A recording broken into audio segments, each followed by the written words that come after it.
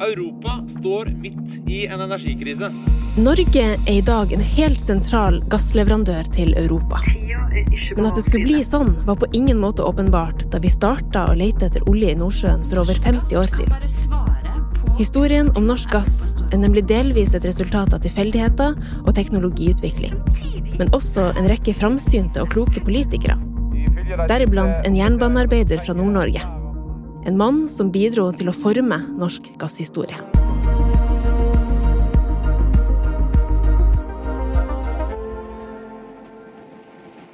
På togstasjonen I Narvik I 1965 går en jernbanefullmektig med navnet Rolf Hellem fram og tilbake med raske skritt. Han kjenner både Narvik og jernbanen ut og inn. Hele sitt liv har Rolf sett de tunge malmtogene komme fra Kiruna I Sverige, fullastet med jernmalm, før de skippes videre fra havna og togene returnerer tomt tilbake. Det rundt denne havneindustrien og malmtransporten at Narvik ble bygd opp. Rolf, som også politiker I Arbeiderpartiet, har alltid vært opptatt av disse sammenhengene mellom industriutvikling og lokalsamfunn. Det noe han skal få god bruk for de neste årene. Rolf nemlig valgt inn som stortingsrepresentant, og nå reiser han til Oslo. På midten av 60-tallet, når Rolf for første gang går inn på Stortinget, deles også de første letekonsesjonene ut for Nordsjøen. Ingen vet ennå om det finnes olje og gass utenfor norskekysten, men mulighetene for en ny industri inspirerer Rolf og mange andre på denne tida. De neste årene leser Rolf alt han kommer over av informasjon om olje og gass. Han diskuterer muligheter og utfordringer med de som vet mer enn han, enten det gjelder havrett og juss, eller historie, geologi og politikk. Og så en dag. I think we got an oil discovery here. Høsten 1969 blir det funnet et stort oljefelt ute I Nordsjø. Ekofiskfeltet. Dermed går startskuddet for det norske oljeeventyret. Med funn av store naturressurser som olje og gass ikke ensbetydende med at nasjonen som eier ressursene drar nytte av det. Hjemme på hybelen sin I Oslo, blant bøker og saksdokument, sitter jernbanemann og politiker Rolf og skriver på en liste. Denne lista skal etter hvert bli et av de viktigste dokumentene for norsk olje- og gasspolitikk, og vil bli kjent som de 10 oljebud. Det de førende prinsippene og retningslinjene for hvordan de nye naturressursene skal komme det norske folk til gode. Når det kommer til gass, det spesielt 2 av de her budene som skal vise seg å bli særdeles viktig. Det ene budet handler om forbud mot å fakle, altså brenne gassen I Nordsjøen. Det andre viktige budet handler om ilandføring av petroleum, altså et mål om å få oljen og gassen til land I Norge.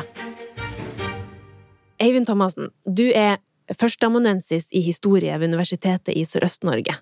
Og du har blant annet skrevet bok om Equinors historie gjennom et forskningsprosjekt ved Universitetet I Oslo, som skal utgis nå til høsten. Hvorfor det så viktig for politikerne å få oljen og gassen til land I Norge?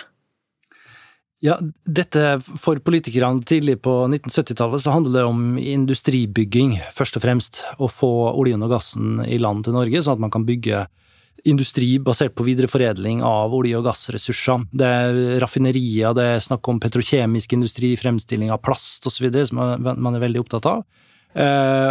Potensielt også gasskraftverk og så videre. Bygge industri så man kan bygge arbeidsplasser, I stedet for at ressursene forsvinner til utlandet, og man blir sittende igjen med kun inntekter, så ønsker man også de sosiale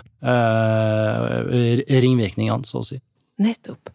Så hvis man ikke får det til land, så konsekvensen at det kan gå til marked, og så går man glipp av alle disse mulighetene for Norge.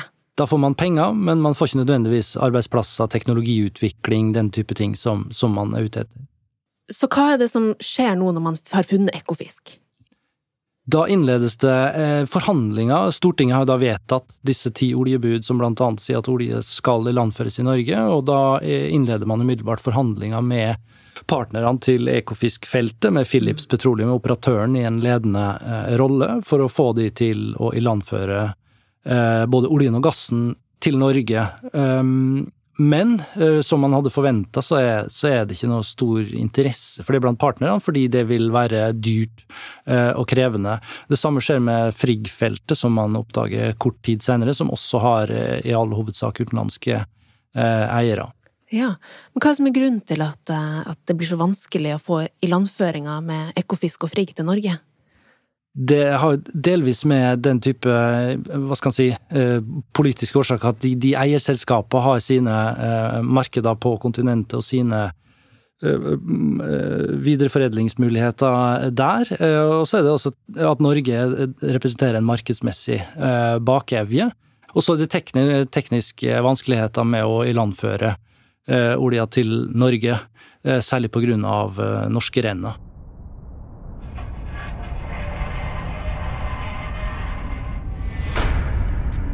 Rett utenfor fastlands-Norge går det i flere 100 meter dyp renne. Norske renner. Den undersjøiske kløfta nede på havbunnen flere 100 meter dyp og flere 100 kilometer lang. Renna ligger som en vanvittig vollgrav, nedsunket i havbunnen, og skiller fastlands-Norge fra oljen og gassen langt ute i havet. Å krysse norske renner må gjøres med rørledninger. Men på 60- og tidlig 70-tallet så blir det ansett som nærmest teknologisk umulig, og ikke minst dyrt. Hverken oljen eller gassen fra Ekofisk og Frigg har vært mulig å frakte via rør til norskekysten, men Statoil og norske myndigheter skal få nok en mulighet. I 1974 finner man et gigantfelt nord i Nordsjøen, like vest for Sognefjorden. Feltet overgår alt man hadde sett tidligere, hva gjelder størrelse, og inneholder olje, men også store mengder gass. Og feltet heter Statfjord. Eivind, hva det som gjør Statfjord så interessant for ilandføring via rørledninger? Ja, i praksis så blir Statfjord det første virkelige testen på ilandføringspolitikken, og den første reelle muligheten, kan du si, i hvert fall sånn det ser ut i ettertid, for å få det til. Og det har å gjøre med at feltet stort, har veldig store ressursmengder, olje- og gassmengder. Det har litt med beliggenheten å gjøre, at dette, i motsetning til Ekofisk for eksempel, som ligger helt sør på norsk kontinentalsokkel, så ligger Statfjord i det nordlige Nordsjøen. Det ikke like opplagt hva som Shetland nok det nærmeste ilandføringsstedet, men det også et litt sånn en bakevje markedsmessig. Så Norge ikke et så urealistisk alternativ alt i alt, rent geografisk i hvert fall. Og ikke minst så det da det første viktige feltet der det statlige oljeselskapet Statoil har en stor eierpost og det største partnerselskap. Det Mobil som operatørselskap for Statfjord, men med Statoil i en helt spesiell partnerrolle. Så det her kan bli den store svenneprøven. Skal man endelig klare å krysse norske renner og få oljen og gassen til land? Nå går Statoil i gang med å lede et stort internasjonalt rørleggingsprosjekt for ilandføring, sammen med en rekke andre selskap. Det gjøres omfattende bunnundersøkelser langs kysten. Det gjøres tester og eksperiment med utstyr og prosedyrer for legging, nedgraving og reparasjoner av rørledninger på inntil 350 meters dyp. Men den oljen her, den kommer aldri i noen rørledning, Eivind. Hvorfor det? Det man hadde sett for seg da man begynte med ilandføringspolitikken tidlig på 1970-tallet, var jo at både olje og gass skulle ilandføres i rør, at det var den mest hensiktsmessige måten å ilandføre på. Og så holdt man på samme tid på med å utvikle det som kalles bøyelastingsteknologi, altså at man fører olja over i en lagertank som det så kan komme tankskip og tappe, og så føre til markedet eller til raffinerier. Og dette var under full utvikling da Nordsjøen ble åpnet, og hadde kommet langt da Statfjordfeltet ble utviklet eller utbygd på 1970-tallet, og det kom inn som et alternativ, og man fant her at det var et billigere alternativ for råolja enn å legge rørledning. Ja, så det blir ikke noe av den rørledningen? Nei, ikke for råolje. Men Statoil og Arve Johnsen, som leder for selskapet, har tenkt lenger. Forskningsprosjektet har gitt ny og viktig kunnskap om både havbunn og rørteknologien.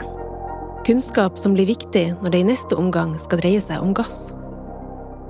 Det viser seg nemlig at gassen fra Statfjord vil komme til å bli et problem for oljeproduksjon.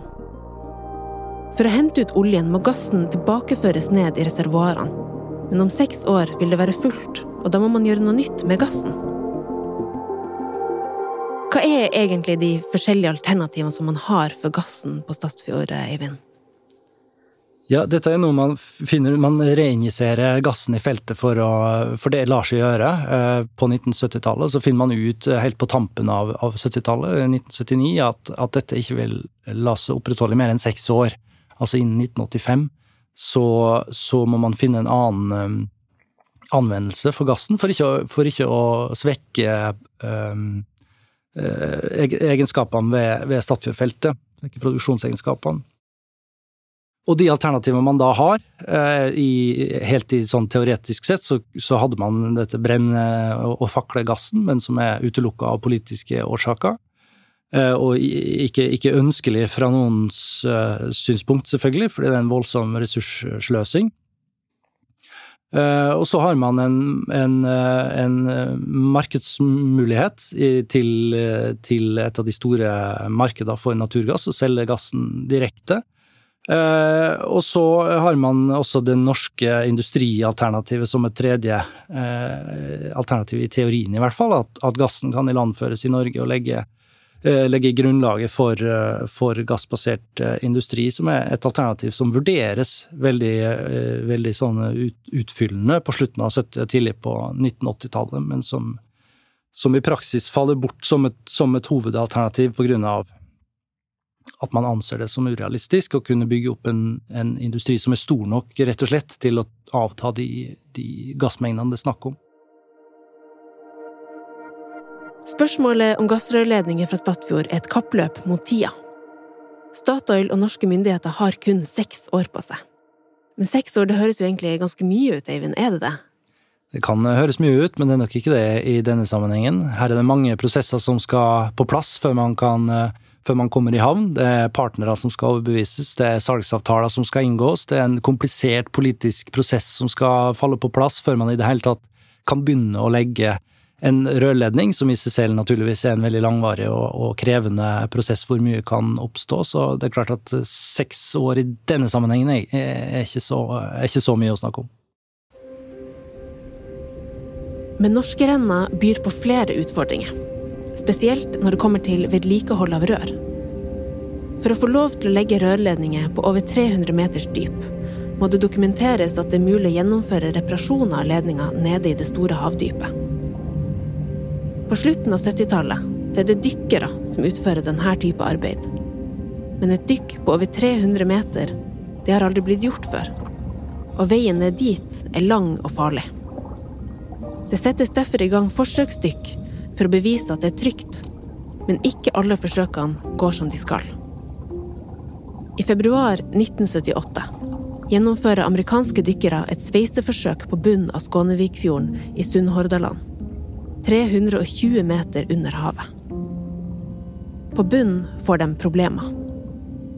Forsøket ender med at en av dykkerne omkommer, sannsynligvis på grunn av tilførselen av pustegass svikta.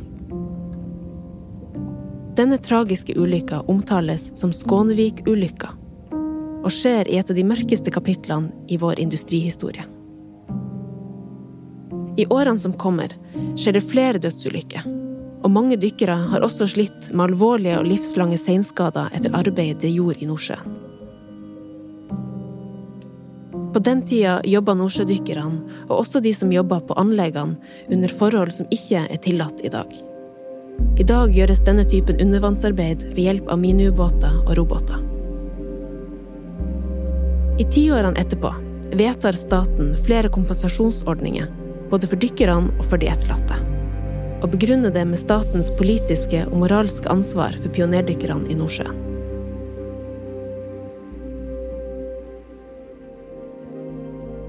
Forsøket på bunnen av Skånevikfjorden går galt. Men skal vi få gassen til Norge, må vi fortsatt kunne bevise at det lar seg gjøre å reparere rørledninger på 300 meters dyp. Så hva skjer egentlig nå? Fortsettelsen hører du i episode 2, av kappløpet på havbunnen.